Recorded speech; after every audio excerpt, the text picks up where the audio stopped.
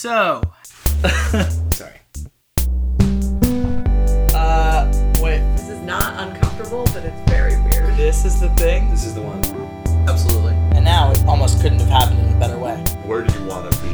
So it was just like, Am I funny? Now if I go over here, am I still funny? Better strategy. Yeah, way better. I never thought about that. Yes, it worked I don't see it 5 years from now that you're not my most famous friend. You really have to commit to something. Good to have something pushing you. That was really cool. Yeah, it might have been cool. This is On the Cusp. Hello, I'm Ben Green, and welcome to On the Cusp. This week, my guest is Nicole Byer. Nicole has appeared on shows like 30 Rock, The Birthday Boys, and Chelsea Lately. She's a member of UCB teams like New Money and Search History, and she's one of the stars of the MTV show Girl Code. If this is your first time listening to On the Cusp, thanks for giving it a try. I hope you'll consider subscribing to the show on Stitcher, SoundCloud, or on iTunes. This week's episode is sponsored by the restaurant Thai Pepper at 6219 Franklin Avenue in Los Angeles. We are also sponsored by the new novel, The Happenstances at the Yellow County Community Swim and Racket Club, The Summer Before Last, by Peter L. Harmon. Happenstances is a funny, nostalgic novel about a group of misfits who work at a local pool, and it's meant for young adults of all ages. I can attest to that as a 28-year-old who recently read the book and loved it. And I'm not the only one. Reviewers are calling the novel charming, reminiscent of John Hughes, and a fresh and enjoyable summer read. So go out right now and get your copy of Happenstances. You can order the ebook or paperback at tinyurl.com/thehappenstances. And if you want to find out more info about the book, you should go to peterlharmon.com or listen to episode 21 of this podcast, where I actually got to have Peter on as a guest, which was really, really fun. The Happenstances at the Yellow County Community Swim and Racket Club, The Summer Before Last. Summer is here! So, Nicole Byer is one of the coolest people I've ever met. She's unbelievably funny, she's incredibly generous, she's kind, and she's just crazy fun to be around. And I could tell you guys a bunch of things that I love about Nicole, but I thought a fun thing to do might be to bring my wife on the show, Madeline. Hi, Madeline. Hi. We got married about 2 months ago, and Nicole was one of your bridesmaids. Yeah. So I thought it might be fun for you to tell a couple reasons why you think Nicole is cool. Let's start with, I remember you telling me the story of you're in a 3-person group with Nicole, Cat Ladies. Yeah. It's me and Nicole and Marcy Giroux, who you also interviewed.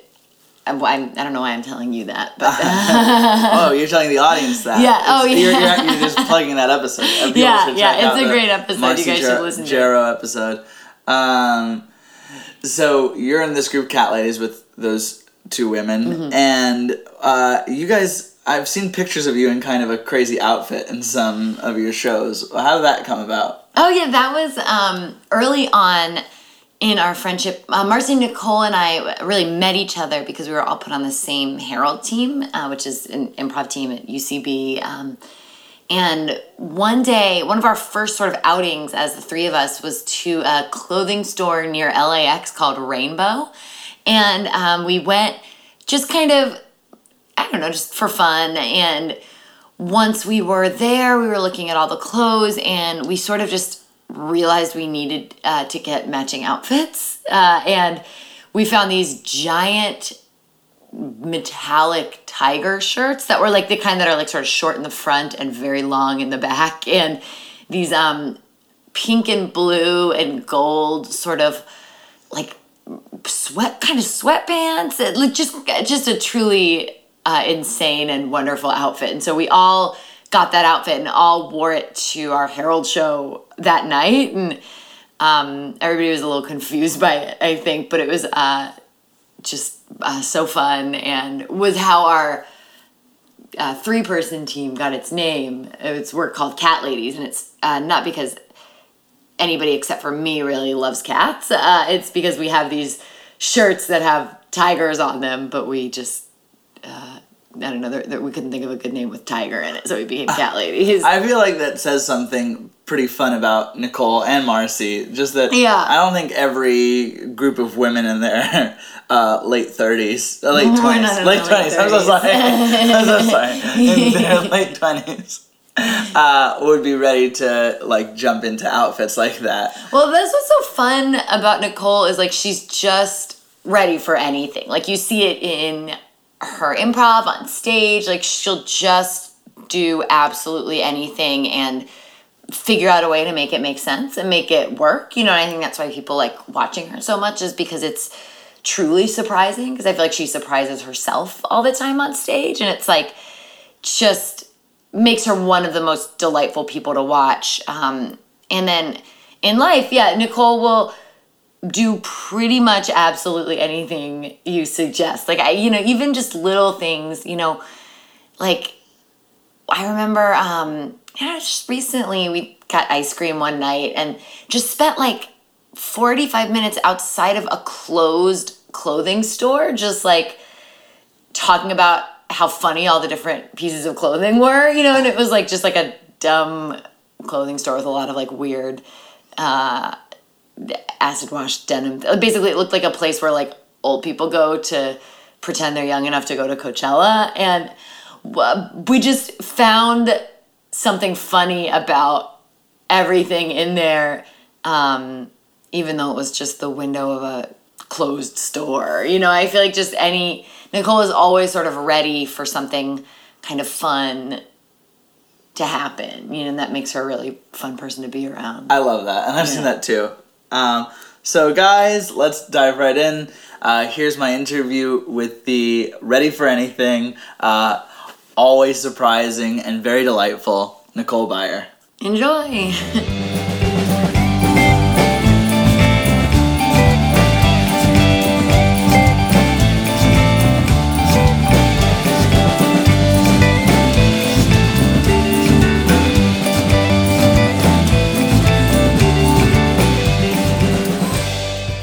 You were just telling me about a dream you had. Will you tell about that dream? Yes. So I had a dream that I was going down. Yeah, it was definitely going down an escalator. And at the end of it, there was like a little dog going down it too. And then all of a sudden, its legs started going in the escalator. So then I like ran down and pulled it out. And then its owner was like, "Oh no, I don't want that dog." So then I was like, "Oh, I guess I'll keep this little dead leg dog." And I just carried this little dog around for the rest of my dream with its like dead legs swinging. Also, I never cleaned off its legs, so it just had like crusty blood all over them. And they looked like raw chicken legs. It was so gross. And this was the last dream you had before you woke up? Yes. And what do you think it means? Oh boy, I can't even fathom what it means. Maybe it's like I don't take good enough care of my dog. I don't think that's what it means. I never walk my dog. Yeah, that might be an insecurity you have that. Oh, maybe. But it doesn't mean it's true. Maybe it's my like self-projecting that I don't really take. But you say you never walk your dog? No, John does. Oh, John walks your dog. Because John was gone for a year, so John's been back for a year, and I was like, "You walk the dog for a year." But I feed him. That's totally fair. I feed him. Because was this supposed to be your joint dog with John? Yes. We co-own this dog, and then John got a job in New York and left for a year, left me with this dog. I was like a single mom. And then he came back, and then I was like, "This is your dog." It was very much like a couple getting back together, but still like hadn't worked out things. It's like, I took care of this kid for a year. This is your kid too. Do you have weird dreams a lot? Or what is your typical kind of dream that you have? I do not have weird dreams often. I have weird dreams, or dreams that I can even just remember every couple months. And then sometimes they're like recurring dreams. I once had a dream that I was with a boy that I liked in a tub of beef stroganoff. Because I went through a phase where I really loved Hamburger Helper beef stroganoff. So I would eat it every day. And then I guess it like got into like my brain. And then it was just like this very sexy dream in Hamburger Helper. And I kept having that dream because I kept eating Hamburger Helper. And then another recurring dream I had was I would see my mom, and this is after my mom passed away. I would see her and I would like be like, Mom, and she would look at me like she didn't know me, and then she would get into a white Ford Bronco like what's his name from the O.J. Simpson trial? Kato Kalin would drive, and I don't know why it was a white Bronco, because my mother drove a minivan, and then she would like speed away, and then I'd try running after her, and then she'd be gone. And it was like a long time after the O.J. Simpson trial, so I don't know why it was O.J. specific, but I had that dream a lot. And then like that's about all I can remember. Oh, I have a lot of sinking dreams, where I sink into things. Like what kind of things? Like mattresses. Like sometimes I'll wake up and I'll feel like, and I'll be like, oh, like I'll reach out to try not to sink, but I'm not sinking. And that's about it. That's beautiful. My brain is very strange. So, were you born in New York? No, I was born in New Jersey. New Jersey? Mm-hmm. What part? Middletown. What's Middletown like? Middletown is a lot, okay, I used to be like, it's beautiful, but I just went back and I was like, oh, it's kind of not great. It's like just kind of like a basic suburban town. So like there's a lot of trees. It kind of looks like Chapel Hill. It's like a lot of trees, like houses. There's like a downtown-ish part. There's a lot of highways. There's like cool trendy areas like Red Bank. And then... Red Bank is right near it? Yeah. Oh, cool. Red Bank is super close. It's like the next town to me. So it's like... Middletown is like the whole, but I grew up in a very small part of Middletown called Lincroft, and then Lincroft is right next to like Red Bank and Little Silver. It's very weird because like I went to Middletown High School South, but then I grew up in Lincroft and I went to like Lincroft Elementary School, so it's like this big part with little parts. It's very weird. What did your parents do for a living when you were born? When I was born? And how they met each other? Okay, my mother was working at the University of Chicago, I believe as a secretary, and she was putting herself through school. And then my dad was a student, and my mom, I think, was maybe 5 years older than my dad, so she was an older lady. And I don't know how they met, but I think maybe she was tutoring him with English or something. I think she was helping him with English. I'm not quite sure. With English, was English not his first language? No, English was his first language. He was a science major, I guess, an engineering major. So, like, I don't think he was the best at English, or, like, math and science was, like, his jam. And then, like, sentence structure was, like, what is that? So I think she was helping him with that, or they just started dating. That's very foggy, because they're both dead, so I can't be like, hey, what was that again? And I don't think my grandparents, they're old. They're like, I don't know. So then they started dating, and they both graduated, and my dad got a job at AT&T in New Jersey, and my mom stayed in Chicago, and then they, like, wrote love letters to each other and fell even more in love, and then he came back to Chicago, they got married, and then they both moved to New Jersey and had my sister. And then my mom was told she couldn't have any more kids, and then I came along. Like a miracle. Or an accident. Oh, okay. But she was told she couldn't have any more kids. And she shouldn't have any more kids. That she couldn't. Oh, because so I think she had 2 miscarriages or 1 miscarriage before my sister, and then had my sister, and they were like, oh, we're so thankful, we love this girl. And then I guess they kept raw donging, and then they had me, and then they were like, oh boy. Because my sister and I are a year and a half apart. And that's all the kids they had? Mm-hmm. I just have one sister who's older, but shorter, and doesn't look older than me. But my mom worked at A&S when I was little, which is like a Macy's that wasn't around for a super long time. And then my dad worked at AT&T the whole time I knew him. Or maybe he worked at... I feel like it was AT&T the whole time. Maybe Bell South? When did they pass away? My mom died in 2002, because it was the year after 9/11. Never forget. But forget when your mom died. October 2002, and then my dad died June 2005. All I know is I was 16 and then 21. And how did they... 2008. He died in 2008. How did they die? My mom had a thing called deep vein thrombosis, which is a blood clot in your leg that travels to your heart and stops your heart. and then my dad died from like a massive heart attack. Well, I guess we'll come back to those things because I want to ask more questions about them. Okay. But going back in time, what was your childhood like? I had a really good childhood. I feel like a lot of comedians have like terrible childhoods, but I had like a really good one.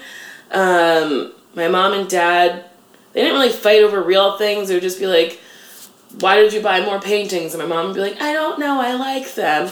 I grew up in I won't say my mother didn't have style, but she wasn't a great interior decorator. Like looking back, I thought everyone had pink kitchens, but that's like a weird color choice.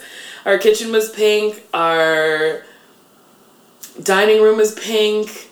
There's just a lot of pink rooms in my house, which is like, I feel weird for... Any other weird flares? She would, if she liked a greeting card enough, she would have it professionally framed.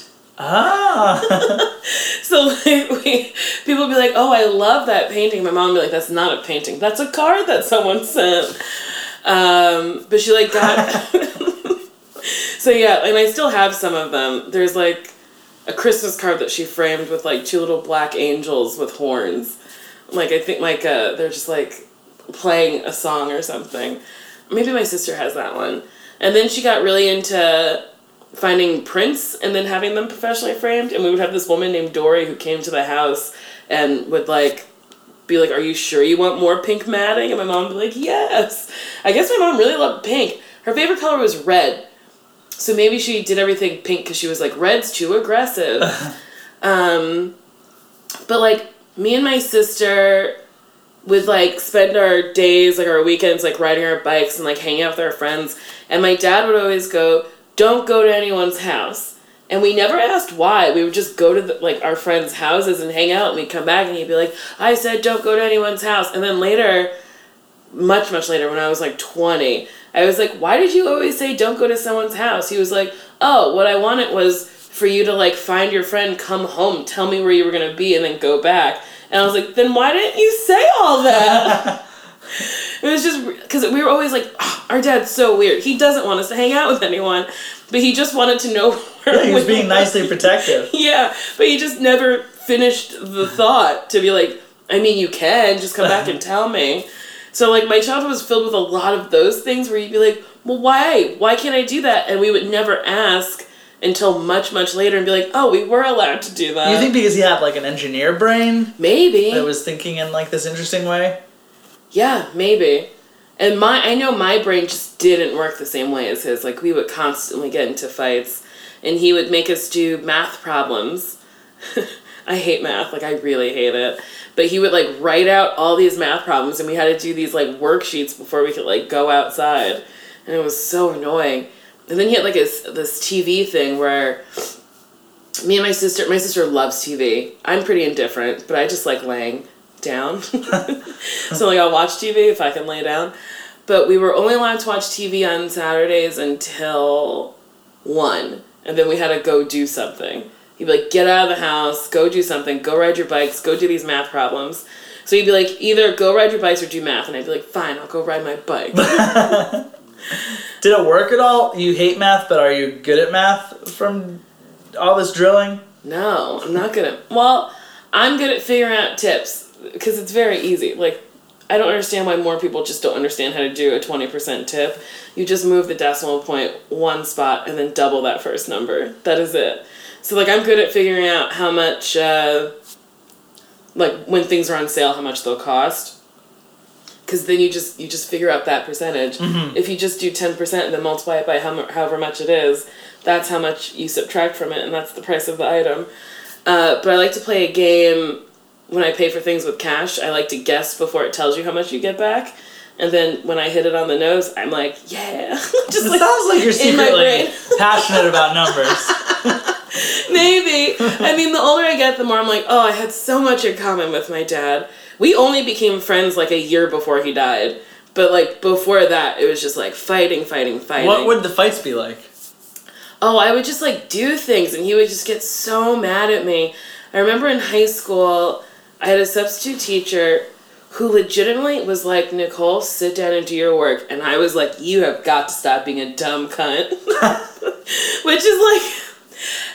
at the time, I felt so justified in calling this grown-up a cunt, but now that I'm an adult, I was like, it was wildly inappropriate and, like, bad, and I should not have done it, and when I got suspended, because I got suspended, my dad had to come pick me up, and he was just like, where did you learn these words? And I was like, I don't know. And then he was like, what is wrong with you? And I'd be like, I don't know. What's wrong with you? And he's like, you can't do that. You can't turn that. There's nothing wrong with me. I just had to pick you up from school. I had to leave my job to pick you up from school because you called a woman a cunt. And then in that argument, I was like, I also got a tattoo. And he was like, what are you doing? I would just, like, do these things that I felt completely justified doing at 17 that I, like, wasn't. And it, like, wasn't okay for me to do these things. And he just had to deal with it. What was your relationship like with your mom? My relationship with my mom was good and bad. She was like my best friend, and I loved being around her, but I would also just, like, do things, like, I would say nasty things sometimes, because she was always around. She was one of those women who lived to be a mom, like, that was, like, her end game, and she really, really loved being a mom, and she was always at school with us. She was, like, a lunch aide, and she was in the PTA, so, like, she was just always there. So, like, sometimes I'd be like, ugh, nobody wants you around, and she'd be like, okay, well, all right, nobody wants me around. And whenever I was mean to her, she always had a present for me. And at first I'd be like, you don't really have something for me, and she'd be like, yeah, and she'd show it to me, and she'd be like, I bought you this, but you were just so mean to me, you can't have it. And it happened. That's like a cartoon. It was like a cartoon. And it happened all the time. And when she died, we found a bunch of gifts that she had never given us because I was mean sometimes. Like, there was these necklaces that were, like, for Catherine and Nicole when they turned 14 or something. And I'm sure when I turned 14, I said something nasty. So she was like, I'll just pack that back up and not give it to them yet. But, like, I did track and field. And I got my Letterman jacket, and I think my mom was late to picking me up or something, and I was like, ugh, Mom, I don't know why you can't be here when I need you to be here. I was, like, waiting like an idiot by myself. And then she was like, well, I was picking up your Letterman jacket. And I was like, really? Okay, I'm so sorry. And then she, like, opened the door to the van, and there it was. And I was like, I'm really sorry. I did. And she's like, maybe you shouldn't just yell at people. You know, when they're late, maybe you should ask why they're late. I was like, I know, I'm sorry. So, like, we had a good relationship, but I was just like, I don't know. There's a whole thing, like, nature versus nurture. And my mom nurtured me a lot, but something in my nature, like, just made me a mean person sometimes. Like, I get irritated very fast, and I don't know why. Like, I'll talk to my sister on the phone, and she'll tell me something I don't care about, and I'll be like, I don't care. Like, in my brain, I'm like, I don't fucking care. But then it's like, well, just listen. Just be a normal human. Sometimes I have trouble being a normal human. But you're a very delightful person, day to day in everybody's experience of you. Thank you. Maybe I just, like, reserve that for, like, my family? I don't know. Were there a lot of signs of what you were going to end up doing when you were a kid? Like, were you theatery? Yes. When I was little, like, one of my earliest memories is being in white underwear and a white undershirt with my white karaoke machine singing Private Dancer by Tina Turner. I loved that song. I also didn't know it was about being a stripper. I just thought she was dancing for someone privately. And my hair wasn't done. It was just like it was like a fro, and I was just screaming it. Not even singing it, just, like, screaming it. And then, like, my mom, like, came out and watched, and I think she clapped when it was done, I think. And then I don't know, like, that was my earliest performance, and I think I was, like, maybe 2, 3. Whoa. But I wasn't one of those kids that, like, put on shows for the family. I, like, didn't have time. I was too busy ordering my sister around or, like, telling people what they were doing wrong. But in high school, my mother was like, you talk a whole lot. And I was like, whatever. And she was like, you should try out for the play. And I was like, okay. And it was a bunch of scenes from this playwright called Christopher Durang, like a bunch of shorts. And it was comedic. And I did this scene from a short called DMV Tyrant, and it's just about a DMV person who, like, just isn't helpful. And that first laugh I got during the performance, I was like, this is what I want to do. This is what I want to do forever. Those laughs. I love those laughs.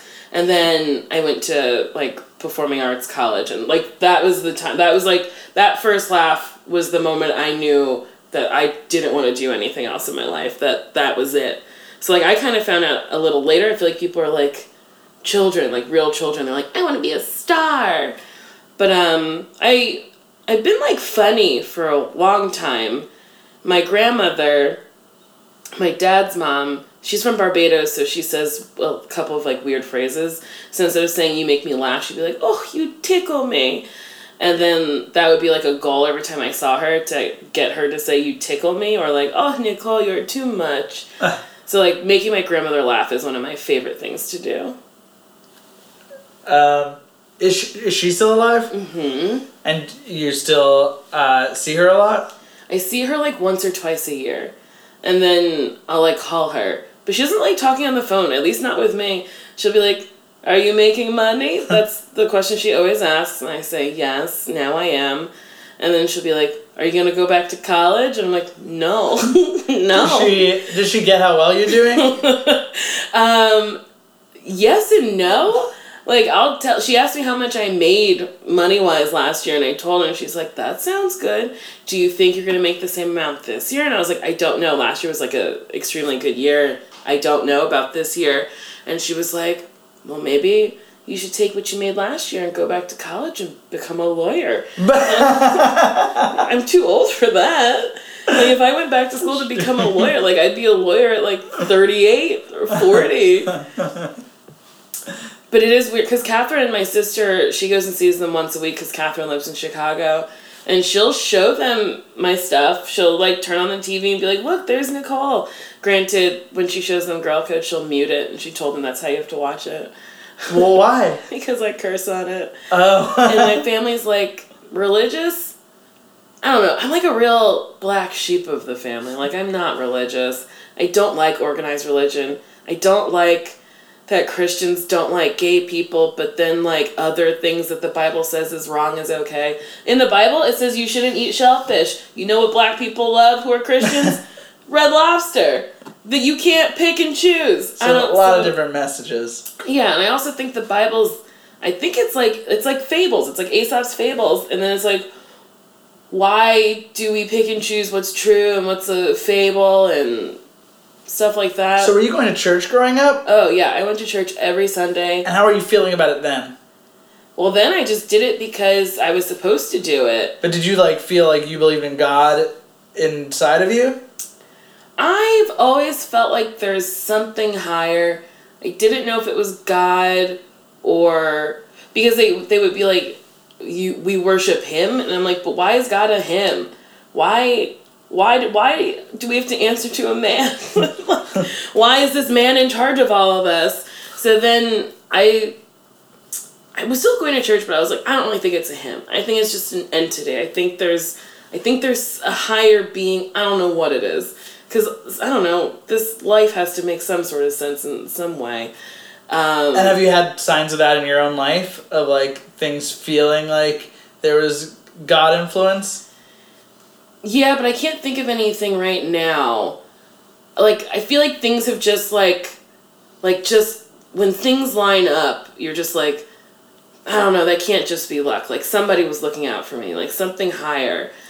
I don't know. But maybe not a really nice man. Yeah, not like a nice man with, like, a white beard who's like, I am God. Because that's creepy. That's creepy that this man is looking down at us at all times. No, I think there's just, like, a spiritual thing. But to go back to church, I went to church every Sunday. Sunday school, vacation Bible school in the summer. And it was just a lot. And then when my mom passed away, my dad would always be like, you should go to church, your mom would like it. And I was like, yeah, but, like, at that moment, I think I, like, really stopped going to church at first because I was like, well, I don't like God. If God took my mother away and that was, like, his whole plan, I'm not down with it. I don't like it. I think it's rude. I still needed her. I was 16. there was so much stuff. Like, I was a very late bloomer. I don't think I even had my period yet. So it was just like, there was so much stuff I still need from that woman. So you're not my friend. I don't like you. I'm not going. So I just stopped going to church. And then later I was like, oh, I don't think I like organized religion. I don't like that the pastor of my church has his rent paid for. I understand that he, like, helps people all day long. But, like, his daughter lives there with her kids, and all these other people live there. And it's like, why do I have to pay for that? I pay his car note, and he's not driving a Toyota, he's driving a Lincoln? I don't like that. Why can't he have a basic, like, why does he get luxury when I don't, and I'm paying for it? So, like, that's the thing about organized religion I don't like. I don't like them picking and choosing things to believe in. But the whole first thing was just like, you killed my mom, or let her die. I don't know how that What was grieving your mom's death like for you? It was tough because you really find out people's true colors when your, like, mom or someone very close to you dies, because people come out of the woodwork and they're like, I'm here for you. If you need anything, let me know, blah, blah, blah. And then the minute you're like, I need something, they're like, oh, I'm busy. And you're like, oh, okay, cool. And there was, like, five of my mom's good friends who, like, consistently followed up and checked on us. And I was like, those are true friends. Those were my mom's, like, through and through friends. Everyone else was bullshit. And, like, I still talk to, like, 3 or 4 of them today. They'll call me and be like, how are you? How is everything? And I'm like, yeah, like, you went above and beyond. But yeah, like, everything, like, people are just, they're filled with bullshit, and you really find that out when shit gets real. And then, like, after my dad died, that was even more like, yeah, like, those people who were there after my mom died, who, like, even more became part of my life after my dad died. It was just like, yes, this is real. Like, my mom's very good friend, Bertha Hughes, beautiful, lovely woman. She was my godmother. I had 2 godmothers. I have a godmother in Chicago and a godmother in New Jersey, and I think we had the godmother in New Jersey just in case something happened. We could stay in Jersey or choose to go to Chicago, like, if something happened much, much younger. So my sister was living with my dad's friend, and that wasn't working out. So then she moved in with my Aunt Bertha, and then Bertha didn't ask her for rent, didn't ask her for anything, and I think Catherine may have ended up paying rent, just, like out of, like, this is what you do. And she let her stay with her for, like, a year, no questions asked. She wasn't like, when are you leaving? She was just like, I'm here for you. And it was just like, that's like real friendship. That was this woman who was friends with my parents and, like, just, like, understood how to be, like, a good person and be there for somebody. Seeing that some people were filled with bullshit and other people weren't, do you think that changed you in any way? Or, like, changed the way that you try to be there for other people? Yes, I do think it changed the way that I speak to people and the way that I am. Because if you need to talk to me, you can. If I say that to you, believe it. Because I will pick up my phone. I will let you talk to me. Like, I'm there for you. If I feel allegiance to you, or, like, and, like, something terrible happens, yes, I'm very sorry for your loss, but, like, I wasn't there for you before, and it feels disingenuous to be there for you after. Yeah. So it's not, like, a mean thing for me to not, like, so, like, if somebody dies or something bad happens to you, and, like, we weren't friends before, I'll just be like, I'm very sorry for your loss. I won't add, I'm there for you, because why would I? That's not fair to me, because now I'm lying, and it's not fair to you because it's giving you this false sense of something. So I try to just stay, I think after my parents died, I just learned to just, like, be honest in what I'm trying to do, because it doesn't feel great when people aren't honest. Yeah. What's your relationship with your sister? What was it like, and what's it like now? My sister and I are very, very different people. I'm big, she's small, I'm loud, she's quiet.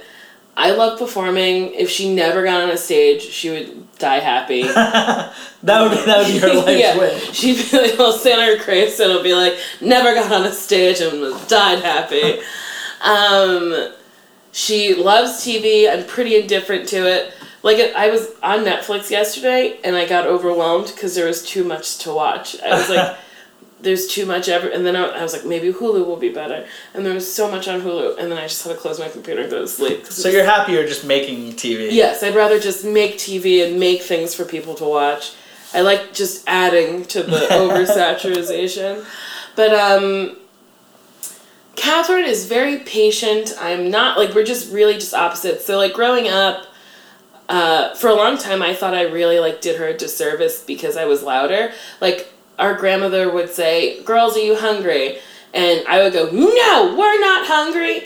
And if she was, sorry. Your voice won. Yep, I won. And one year my mom was like, do you guys want, like, a video game system? Because they were popular. And before Catherine, she, like, I think she was going to say yes, but I was like, nope, they're for boys. And then the next year, I was like, Mom, can we get a PlayStation? She was like, nope, they're for boys. So then we never got one. And it's my fault. And, like, we wanted a pool for a long time, and then my mom was like, well, we can't trust Nicole. We'll tell her not to get in the pool, and she'll probably bring out stuffed animals and say I wasn't alone. So, like, we never got things like that. And, like, if Catherine wanted a pool, like, sorry, I was a bad little egg. So, like, growing up, we were always, because we were so close in age, 1.5 years apart, so we were always together, and people always thought we were twins, and we were just known as the Buyer Girls, and we would, like, ride our bikes around town. We would just, like, play all day.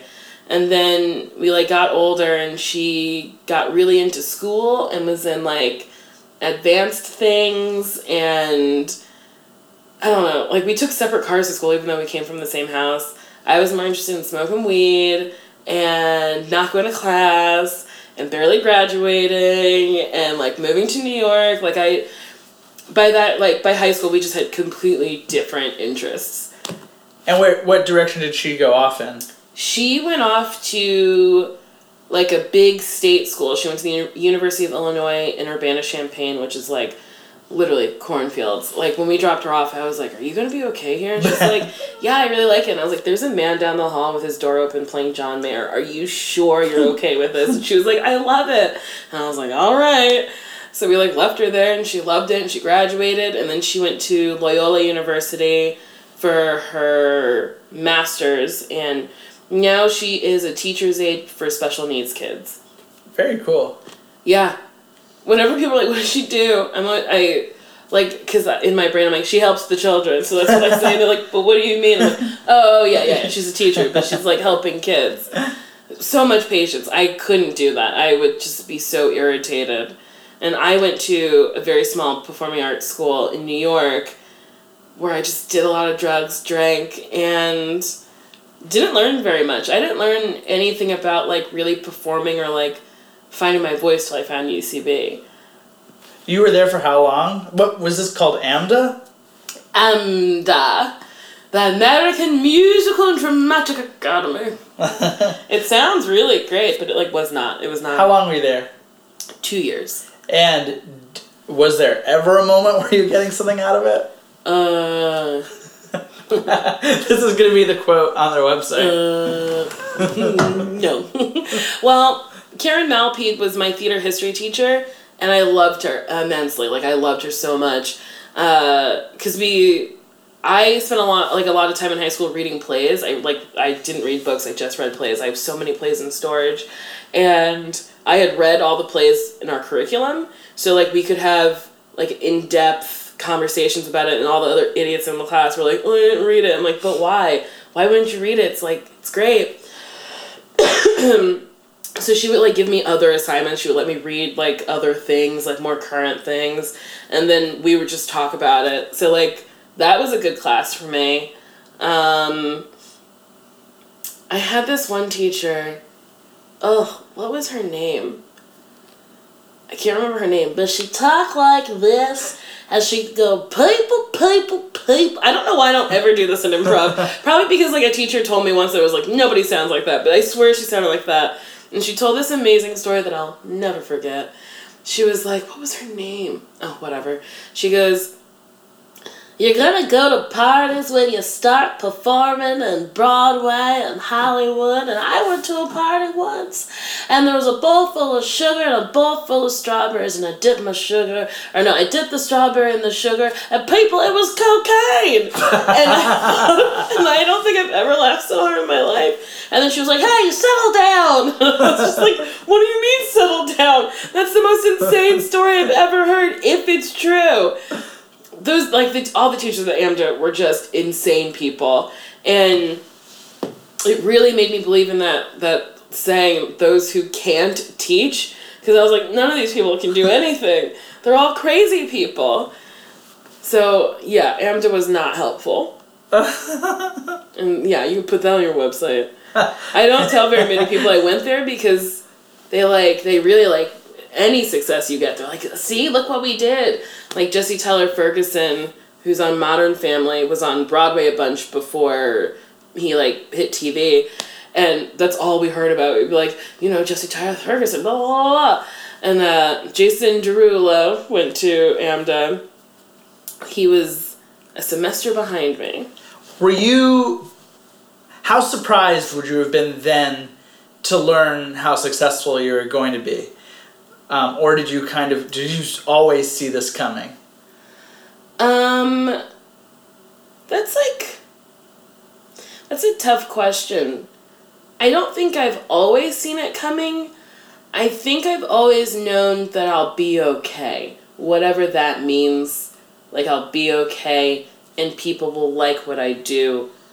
However that means. But no, I didn't think I would become a personality, that people would like me for me. I never thought that. I never thought I'd be giving people advice because, I don't know, I've lived a very sloppy life. So it's very weird to think that people sit at home and they're like, oh, that's good advice, okay. Were you feeling lost in college, or were you having a good time in the phase that you weren't that into school but were smoking pot a lot? I didn't feel lost. I was like, this is what I was meant to do. I was meant to be in New York and do a lot of cocaine, smoke a lot of weed, and drink a bunch. That's what I was meant to do. I ran through so much money my first year of school because my dad sent me and my sister to school with my mom's Social Security that we got after she passed away, which was it was $60,000. It was a good amount of money. And I ran through that in a year because I was like, cocaine!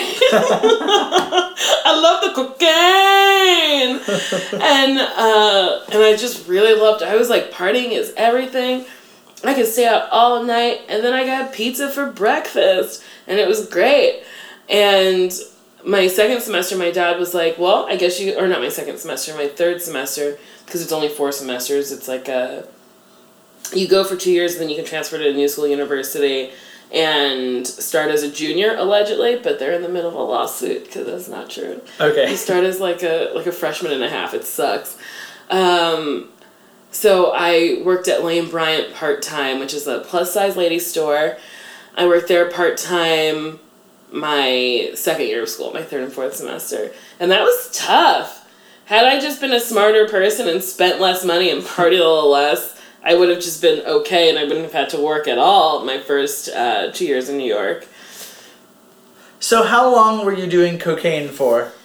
I did cocaine pretty consistently from, I guess, I went to college at 18, so 18 to 20. Every day, every night.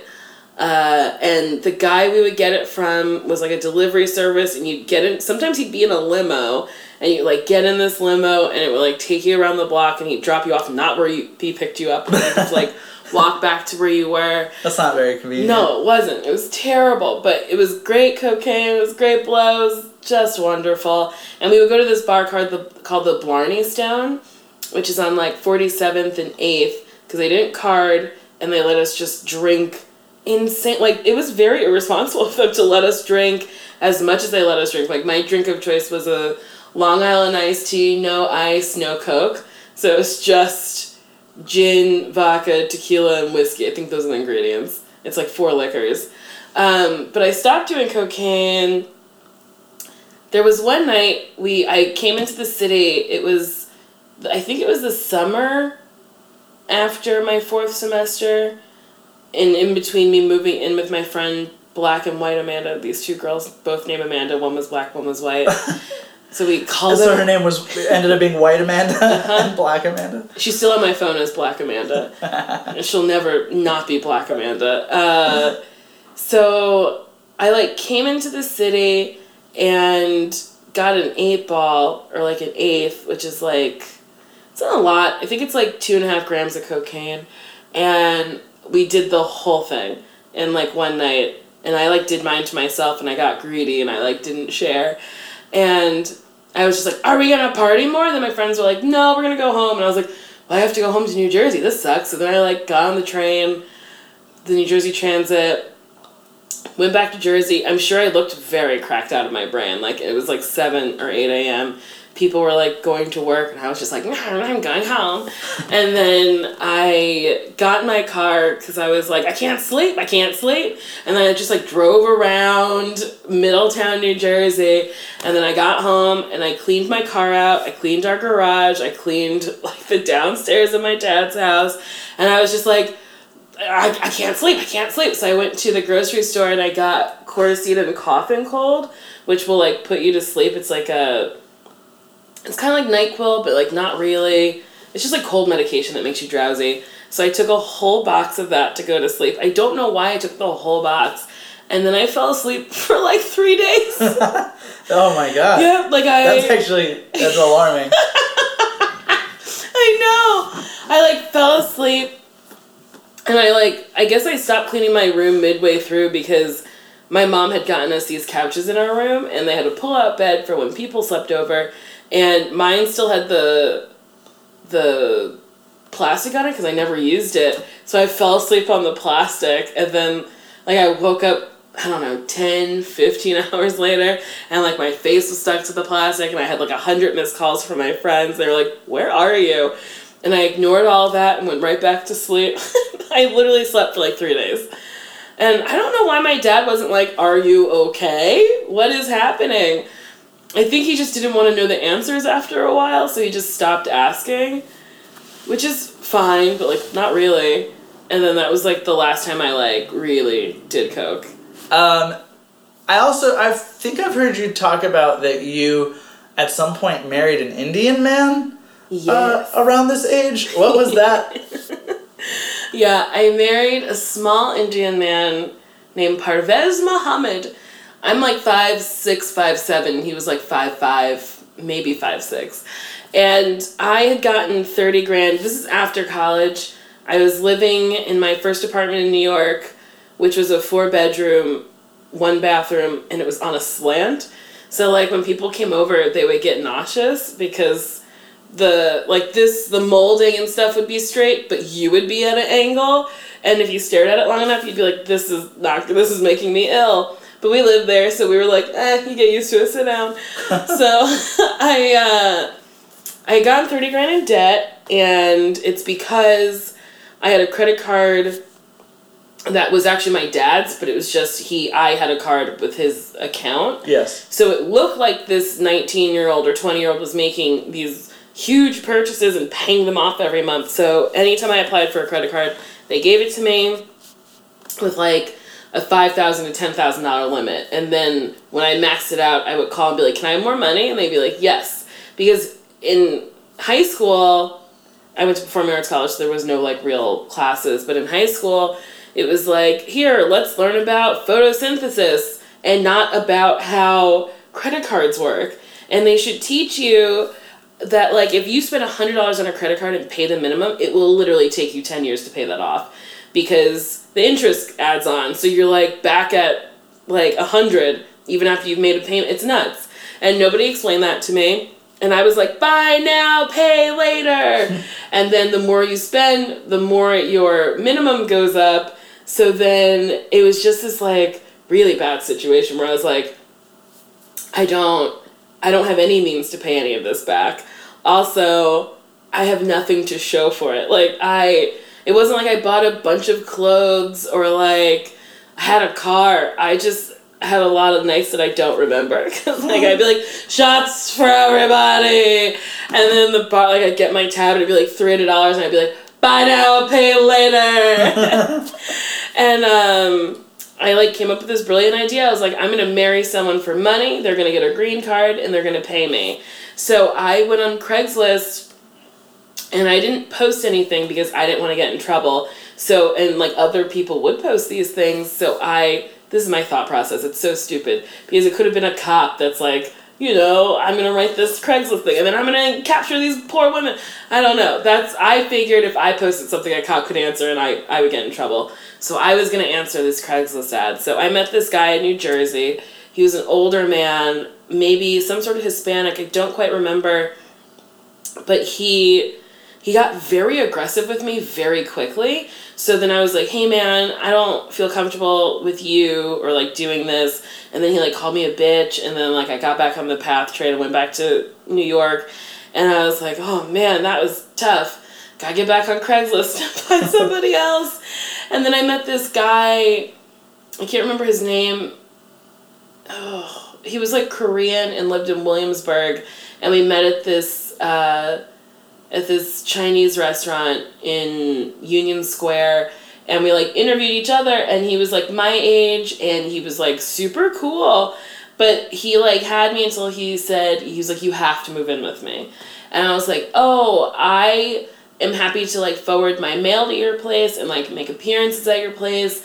I don't want to live with you. And he's like, well, how can we be married if you have another apartment and your name is on that lease? And I was just like, we can just say, because it only takes like a year or two to like get your green card. So I was like, we can just say that I'm keeping my apartment because we don't know exactly where we want to live. And he was like, that doesn't work because I'm in Brooklyn. I was like, yeah, but like maybe we can just lie and say that like that's where my studio is. I was like, there's so many things we can come up with.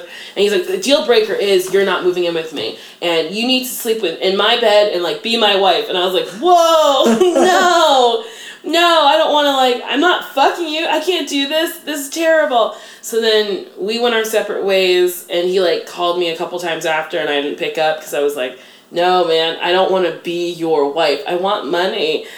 And during this time, my roommate had married a guy. She, like, took my idea. She hijacked my fucking idea, and she married this Brazilian guy. Wait, is this one of, like, White Amanda that does No, this isn't White Amanda. I lived with White and Black Amanda for, like, 6 months. Okay. And then White Amanda had to move back to Michigan, and then it was just me and Black Amanda, and then we went our separate ways. She fucked me over with an apartment, but we won't get into that. So then my other roommate, I won't say her name, we're still friends, that's why I won't say her name. She married this guy, and I was like, you took my idea, this sucks, like, this is what I wanted to do. And she was like, well, I'll find you somebody. She was Southern. And I was like, fine, yeah, help me find someone. So she and her friend, who I called Pikachu, but her real name was Patricia. Pikachu's just more fun than Patricia. And they were at a gas station in Queens, and this guy goes, you girls are so lovely. I would love for you to marry me so I can stay in this country. And they're like, we have someone if you're really serious about it. And he's like, I am. So then they picked me up in her, I think it was a Chevy HH, which looks like a PT Cruiser, and it's a gross car. So they picked me up in this gross car, take me to like the outskirts of Queens. I meet Parvez, and he's like, you seem so nice. And I was like, you seem like you got money. He's like, I do. And I was like, okay, let's do it. So then literally, I think 2 days later, we went to City Hall and got our marriage certificate. Like, we essentially got married, or filed for it. And then we came back, 3 days later and then got married in front of, a justice of peace. Her name was Dory, and I'll never forget, and she was like, oh, y'all look so happy together. Now you kiss. And I was like, I've only known this man for, 6 days, and now I have to kiss him. Our kiss is I have a picture of it. It's in storage, but it's the most awkward looking kiss in the world. Really? I would love to see that picture. Because I have blue eyes and bangs, because I went through a phase where I only wore blue contact lenses. So I had blue eyes, bangs that weren't done very well, and I'm wearing this David's bridal dress and weird ballet slippers, and then I'm wearing a coat, I think, in the picture because it was cold. And then my friend who had married the Brazilian guy, my roommate, was my witness, and then his witness was this guy in this huge turban. So the pictures literally just look insane. And then we were married for a year. And then, so I was 20 when this happened, because my dad passed away June when I was 21. When my dad died, I told him I needed a little bit more time, and he said, take all the time you need. And I said, okay. So then, I think I called him, that was in June, I think I called him in, like, September, October, because, like, I was trying to sell his house and clean the house and settle all of his money and whatever stuff, because he didn't have a will. So then, it was just, like, a lot of work. And then I, like, called him, he doesn't return my calls, I keep calling him, he doesn't return my calls. He calls me and leaves me a message, and he's like, you're a bitch. And I was like, what is happening? And I was like, and I left him a message. I was like, can you just call me so we can talk? And then I didn't hear anything from him. And we had done, like, one interview, so I don't know if he had gotten his green card and, like, didn't need me anymore. He also only paid me half, so this may have been like, you're a bitch, like, I'm not paying you the rest, or you took too long, like, I don't know. Because he didn't contact me when I told him I needed time. So I don't know quite what happened in our relationship.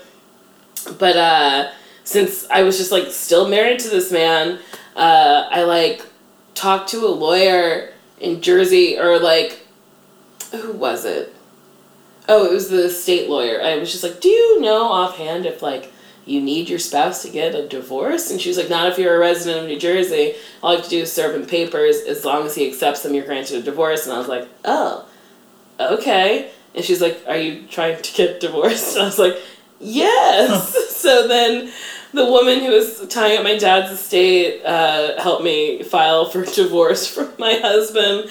And then we served him papers, and he accepted them, and he was notified where he could show up at court. He didn't come, and then I was granted a divorce.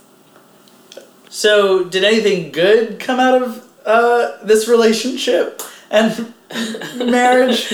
Yes, 2 good things came out of it. I got my hair done, got a new weave, and I started taking improv classes, because I was so far into debt by the time I had heard about UCB and the Pitt and the Magnet, which are, like, the 3 big schools in New York when I started. Now there's, like, the Annoyance and other shit. I didn't have any money because all my cards are maxed out, so then I had this money, and I put it in my bank account, and then I immediately signed up for classes, and then loved classes so much that, like, I kept signing up for classes with the money that he gave me. Had you seen UCB shows before you started taking classes? Nope. So how'd you hear about it? I had heard that, well, in school we had an improv class. It was like improv that you would then use in your scene work.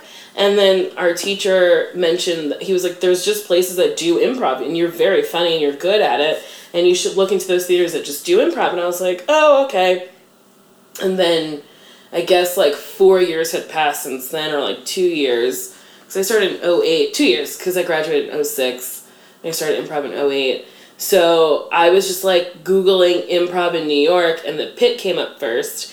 And then I applied to be an intern, and then they had too many interns or something, so then I was like, fuck the Pitt. I have no idea why that was my mindset. I was just like, fuck it. And then I found UCB, and then you had to have, like, maybe already taken a class to be an intern, so I was like, oh, fuck it, I'll just pay for it. Also, the Pitt's website was hard to navigate, and I think maybe UCB's was, like, a little bit easier, and it's pretty arbitrary how I ended up at UCB, and not the Pitt or the Magnet.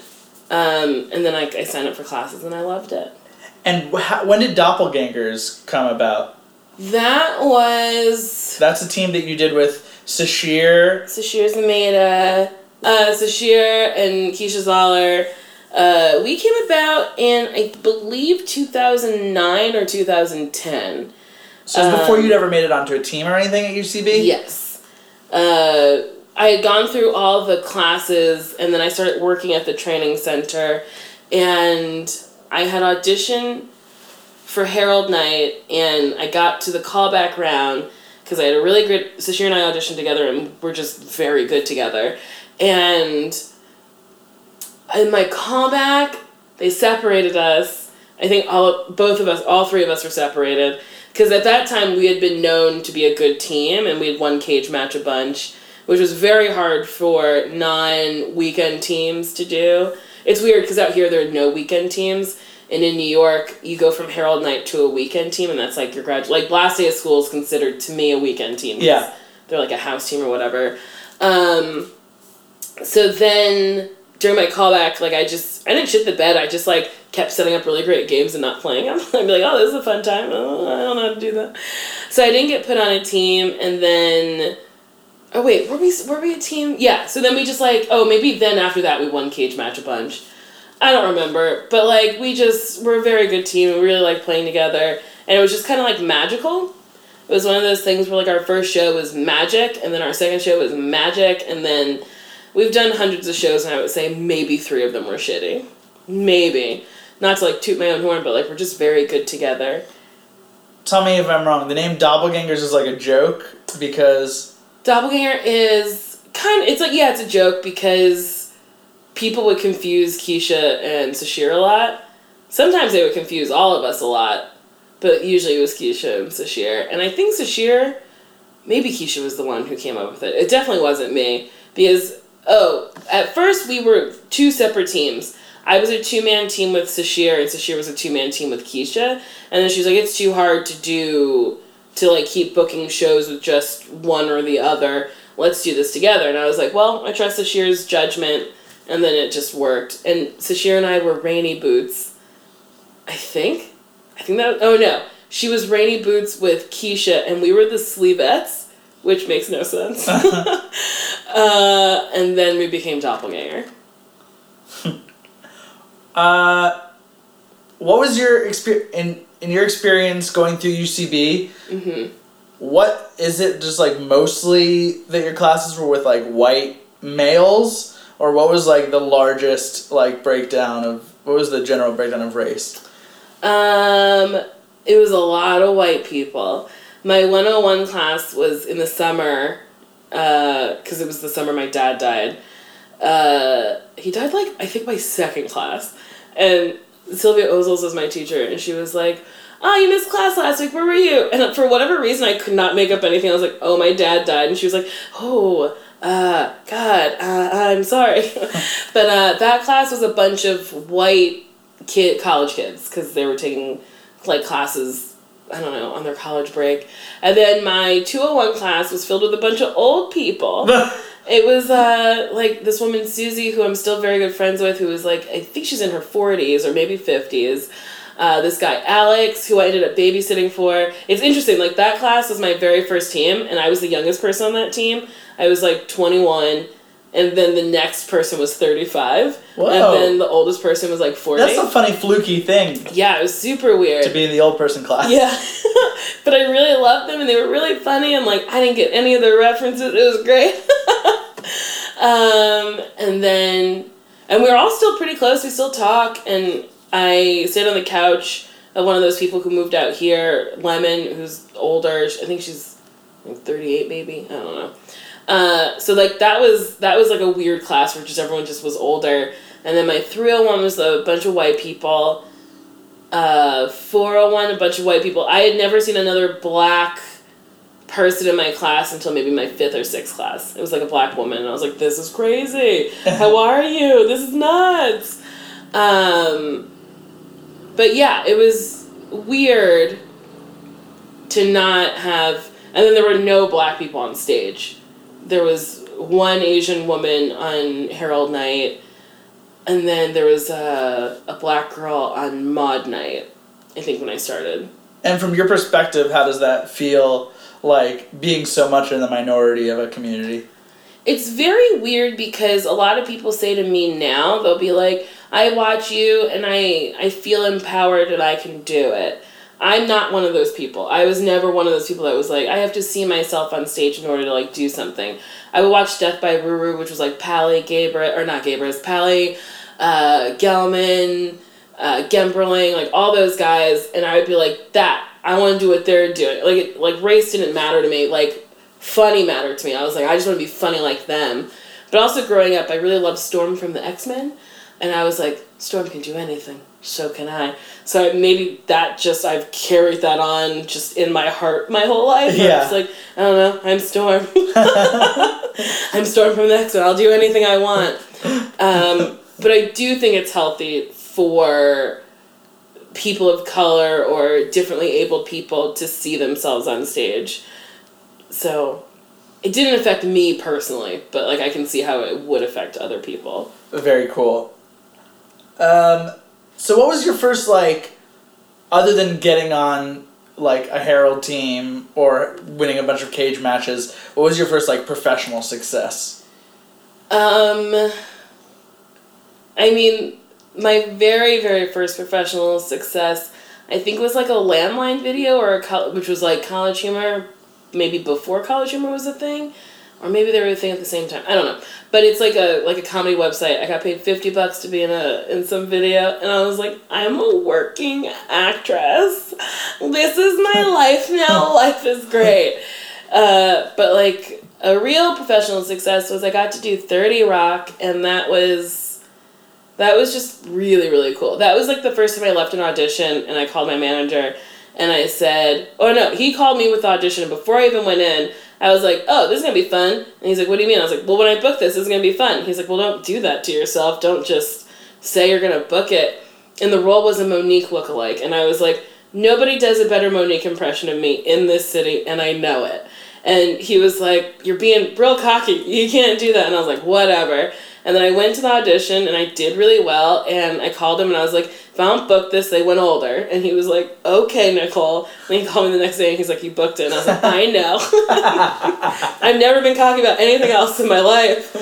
Maybe that's why I don't book, because I'm not cocky. I don't know. But, and then, like, I got to do it, and then I, like, said something, and Tina laughed at a couple things I said, and I was like, I can die. I can legit just die. This feels so good. Yeah, that's amazing. Yeah, it felt so good. It was like, it was cool. So, what was the road to Girl Code from there? The road to Girl Code was this woman, Sachi, who I had done improv with a couple times, was a producer on the show, or something on the show, and she called me in for an audition, and when I got the audition, I was like, I don't really understand what this show is. Like, I don't get it. I'd never seen Guy Code, which is a thing that existed before on MTV2, and I, like, watched a couple episodes, and I was like, oh, I guess it's, like, Best Week Ever? Okay, whatever. And then I was coming back from a Torco, it used to be Torco thing, and we were on JetBlue, and we were, like, in the back of the plane, and our flight attendant loved Don Finelli, who's a New York improviser, and he kept being like, ooh, yes, 23F, and I'd be like, I know, he's real cute, right? And he was like, yes, and then he was like, do you want a drink? And I was like, yeah. So he was like, give me your purse. I give him my purse, he just throws a bunch of vodka in it. I was like, this is great. He's like, I don't care today. And I was like, okay. So then I, like, drank a couple of them, and then didn't anticipate how quick the flight was, and then, because it was from Florida to New York, and he gave it to me midway through, and then I got off the plane, and I was like, oh, I'm kind of drunk, and I was like, oh, but I have to go to this audition, I'll just get in a cab, I don't know, so I got in a cab, went, and I guess it worked in my favor, because I was just, like, a little all over the place, and I guess they were like, we like this mess, she's funny. And then the first thing I recorded, I was like, well, I guess I have to be the same as I was at the audition. So I guess I'll drink before I go in. So I had, like, a little thing of whiskey, and then I was like, oh, that was the worst idea of my life. Like, this, I didn't feel good or funny or, like, anything. And I don't even know if it's the very first episode. It might be later, because we shot them out of order. But then I was just like, oh, no, sober Nicole is fine Nicole. So I shoot all of them sober. That's a good lesson. Because people ask me all the time if I'm drunk on them. No. Oh, really? Yes. People always consistently think I'm drunk. When I'll do college shows, and sometimes I want you to fill an hour, and I only really have, like, 30 to 40 minutes of material, so I'll do, like, a question and answer after, and they always are like, hi, are you drunk right now? I'm like, no, maybe I love life too much, so it seems like I'm drunk, but I'm not. So was Girl Code what made you start to get, like, recognized out in the world and, like, brought you to, like, another stage of your career? Oh, yeah. I owe everything to Girl Code. The only reason why people know who I am and let me do things is because of Girl Code, and it's really cool. Yeah, how'd that feel as it was happening? It's, you know, like how people they're an overnight sensation, and that's never true. It's always like someone who's been hustling for like a long, long time. I've been doing comedy for like 6 years, like every night of the week, and just like working my ass off and like doing a lot of free shit. And then one night the show aired, and I had like, I went from like maybe 500 Twitter followers to like 100,000, and then like my phone, I couldn't use it for a minute because it was like blowing up so hardcore, and I was like, this is nuts. Blowing up with what? Like tweets and Instagram followers, and then like people texting me like congratulations, and it was just, because I guess like the first season no one had seen anything like that, like women speaking so candidly about women's stuff. So I think it was like not revolutionary, but like pretty insane. Cause like, I don't know, a lot of like women's, like I've very rarely do you hear someone talk about periods openly on TV, because it's a lot of male writers who are just like, periods, ew. And it's like, it's just blood. It's not that bad. But I mean, it is gross. But it's fine to talk about. So like I do think like it empowered women a little bit, and then people seemed to really like me. There was like 3 of us that people really liked. It was like me, Carly, and Jessime. And I always think it's weird when people like me, because I'm like, it's all true things. When I was first watching Girl Code like a couple years ago, I was like, you really stand out on this show. Thanks. I think it's because... It's just really funny. Well, I also don't have the same opinion as some girls. Like, a lot of girls will fall into, like, a slut-shaming thing, or be like, well, you know, don't be nasty in front of guys. And I'm like, ugh. Just, like, live the life you want to live. Like, if you want to be a nasty bitch, be a nasty... Just do it. So I think that's why I stand out, because a lot of the time I'll be like, no. No. And you're very, very funny. Oh, thank you. And did Girl Code lead to, like, a stand-up career? Mm-hmm. I had never done stand-up before Girl Code, but a lot of the girls on Girl Code are stand-up, so then colleges... the show really resonates with, like, college-age people. So I kept getting offers. They were like, they'll pay you X amount of money for you to come do 20 to 30 minutes of stand-up. And I was like, that's scary. I haven't even done a one-person show because that scares me so much. And then my manager was like, Nicole, this is people, like, putting money on a table and then you actively not walking to it. And I was like, okay, I'll try it. I was like, I'll do one, and if it goes okay, I'll do more. So then I did the one, and what they don't tell you is they already know who you are, so they're already on your side. So, like, I messed up one joke, and I just went, oh, fuck. And then the crowd went, yeah! And I was like, oh, you guys are really easy. I just said, fuck, you guys got so excited. And then they got excited again. I was like, oh, I get this. Okay. So the whole first year I was doing stand-up, I had maybe 15 minutes of material, like, of good material. Maybe. Not even. And then the rest was, like, filler and fluff. And now I've got, like, a solid 25 to 30 that I'm, like, very proud of. And my manager's always like, let's submit to the half hour, the Comedy Central half hour. And I'm like, yes. No. Because once you do that, you should have another 30 minutes that you have. Like, oh, wow. Because once it's on TV, you try not to do that whole set over and over again, because then people are like, well, I just saw that on TV. I can see that online. Why do I want to see it live? So... So you will do that eventually, but you need a full hour before you do a half hour? I would really love to have a full hour before I had a half hour. Stand-up is it's hard. And I prefer doing improv and sketch. I do like doing stand-up, but it's hard to generate material when you're not doing it as often. And I'm not in town a lot for me to, like, your show, like, I want to fucking do, but I seem to be, oh, wait, I'm in town this week. Can I do it this week? Yes. Great.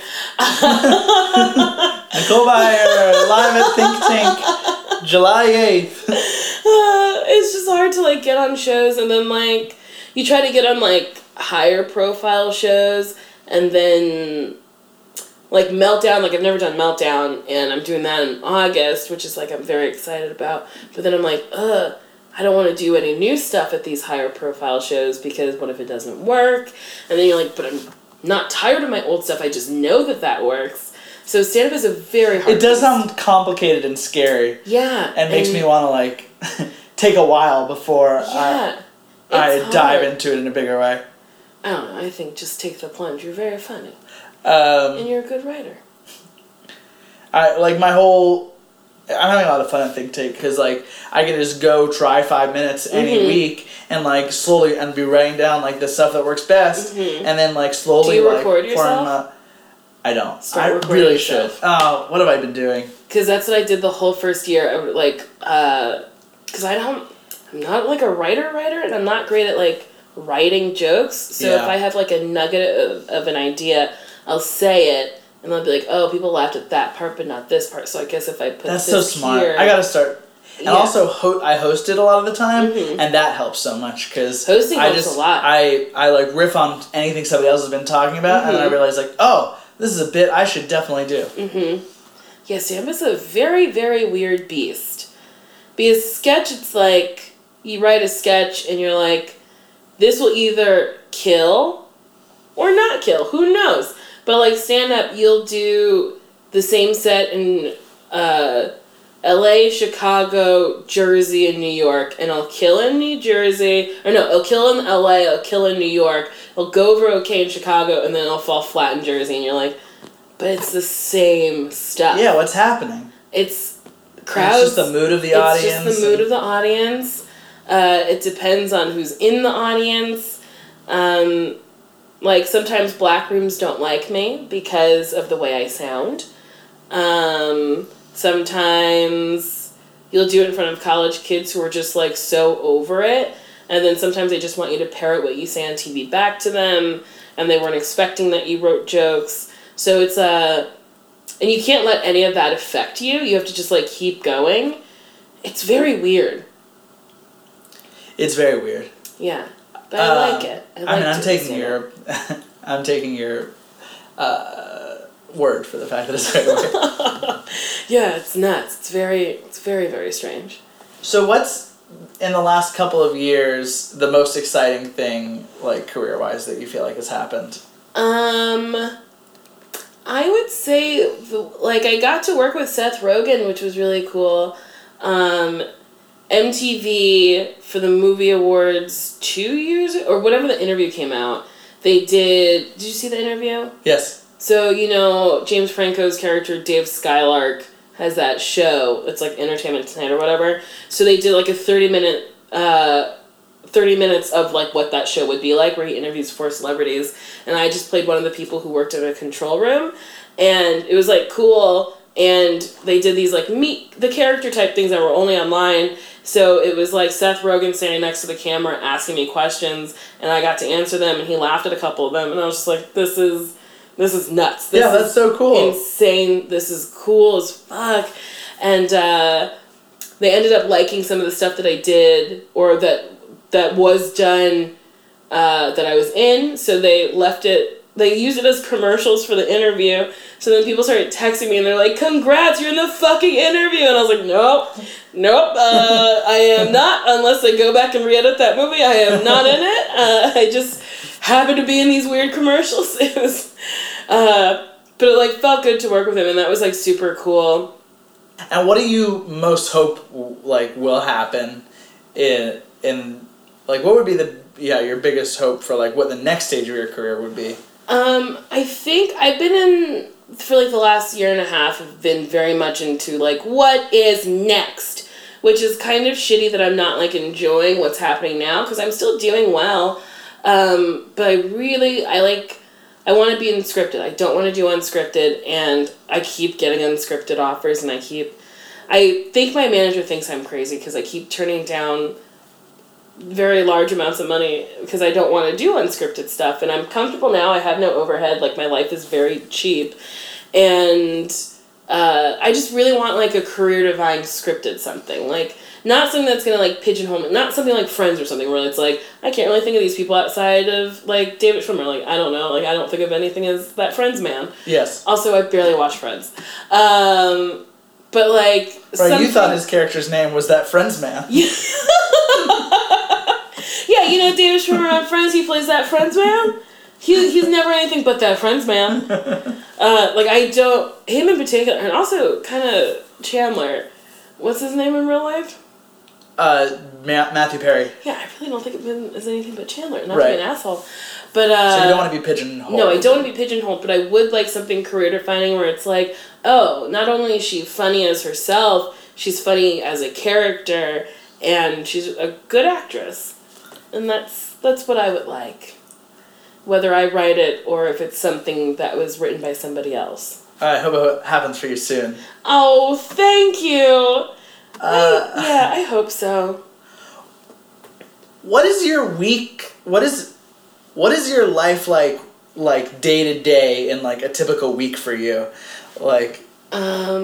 Typical weeks are very, very strange for me because sometimes I work all week. So if I'm shooting Girl Code, I'll be in New York and I'll shoot from like noon to like 6 or something, and then I'll like go out with a friend, or I'll try to work out, or I'll try to do that.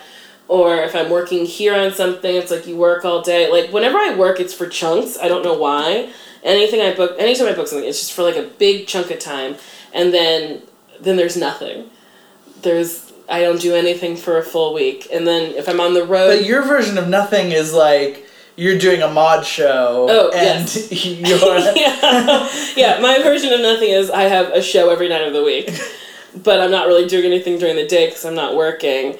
And then I have weeks where I will, like when I was on Herald Night, I would leave, I would do our show on Monday, get on a plane, go shoot or go do a show, and then like come back and do Herald Night matinee. And sometimes with Mod Night, I will, this one was the worst. This may have been our Christmas show, but our show's on Wednesday, so, oh wait, no, this wasn't it. But there's been times where like I've done a show on Tuesday night, gotten on a plane Wednesday, landed here at 11, taken a nap, gone to tech, taken a nap, done our show. And those are the shows where sometimes my brain will just be like, during our Christmas show, I blinked real hard because the line was, I want his candy cane dick. And I went, I want his cotton candy dick. And then I looked at Mary Holland and I went, that's not Christmas. And she went, it's okay. Just like very much out of character on stage. That's amazing. Like, it's okay. I was just like, it sounds like a great moment. But yeah, sometimes I'll have like brain farts and then I'll be like kind of part of myself and then I'll be like, wait a minute.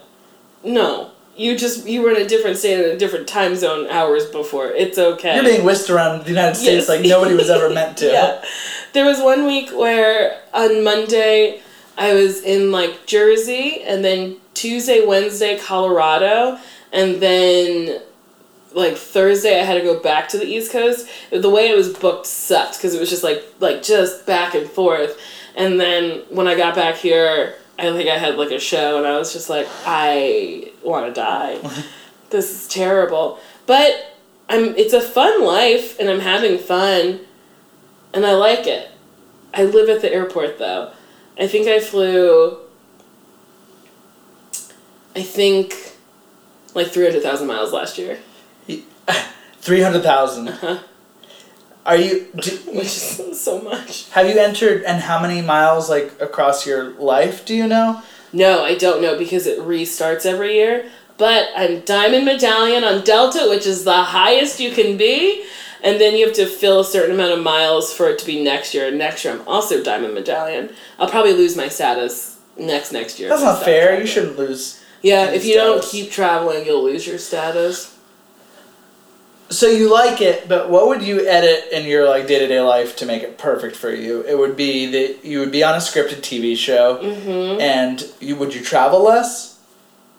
Yes, I would have to travel less because I'd have to be here to shoot the scripted show. But I don't mind traveling so much. but sometimes I do because I miss things here. Uh-huh. Like, for whatever, like, they did essentially like a RuPaul's Drag Race at UCB, and I missed it, and they were like, do you want to judge it? And I was like, of course I want to judge it. All I like are drag queens. But I couldn't because I was doing some school. So yeah, if I could edit my life, it would be to be on a scripted show and then to be in LA more, because I like LA. I've made very good friends here, and I like it.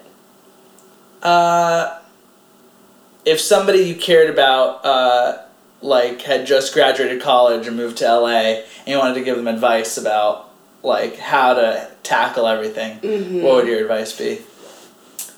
I think my advice would be to find your tribe, which is, like, such a weird thing to say, but, like, figure out what you want to do and find those people who are doing it and get in good with them.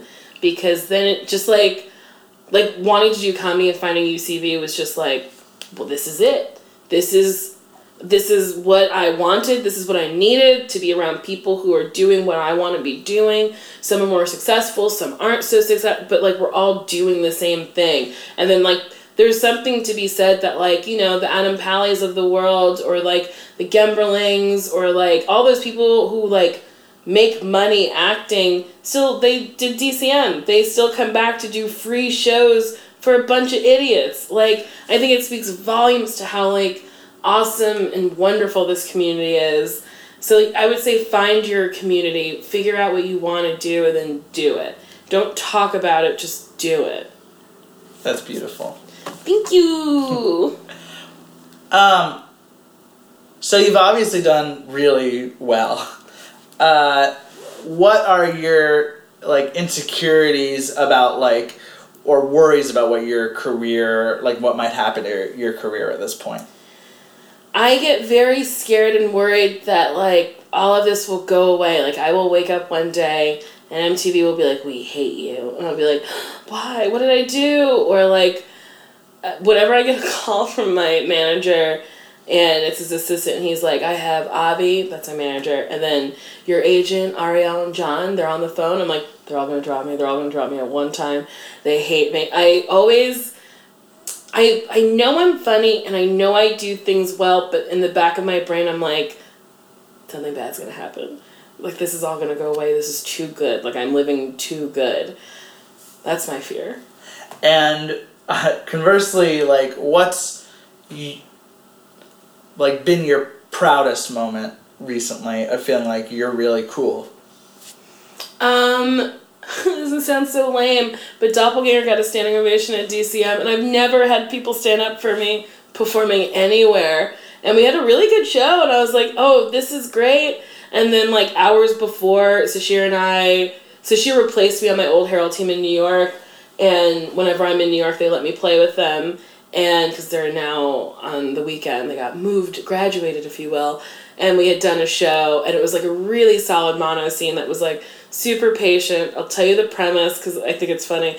I played like a 97-year-old woman named Big Mama who was having her birthday in a nursing home, and all she wanted was her family to come. But all the other old people came, and none of her family. It was very funny. And it was just like a really great, like, I had 2 really great shows, and I was just like, I really love improv, as nerdy as it sounds, as stupid as it sounds. Like, I really love doing this, and I could have all the success in the world, but if someone told me I couldn't improvise anymore, I would be so sad. I could be like Julia Roberts, and if they were like, you can't improvise, I'd be like, why am I a white woman, and why can't I play? So that's where your real happiness is? Yeah, I really love doing improv.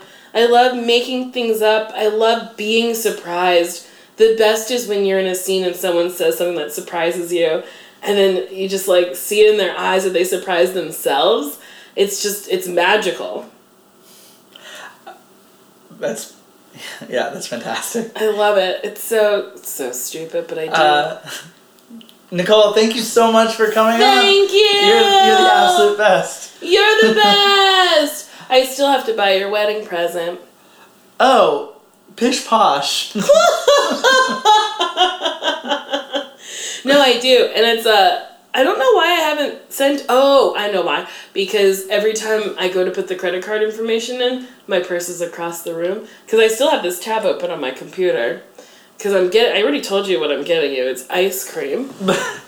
Well, that's the best gift. Wait for it. Every favorite song I wrote in a cluttered room with the ceiling low. So if I stand too straight or I stand too tall, I bump my head and forget it all.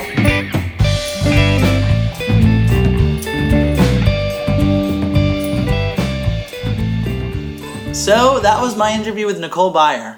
How lucky am I to know Nicole? Very lucky.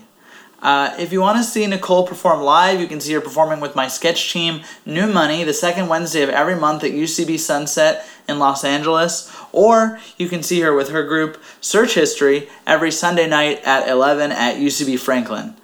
Thank you guys so much for listening to On the Cusp. If you want to make my day, and it really will make my day, please consider leaving a review for the show on iTunes or rating us. Special thanks to Casey Trela and Hi-Ho Silvero for all the music in this episode, to my sound editor Joe Burge, and to my producer, Cece, excited for Space Jam 2, Pierce. This has been On the Cusp. Beanie, beanie, beanie, beanie, beanie. Da-doom, doom, da-doom. That's your outro music.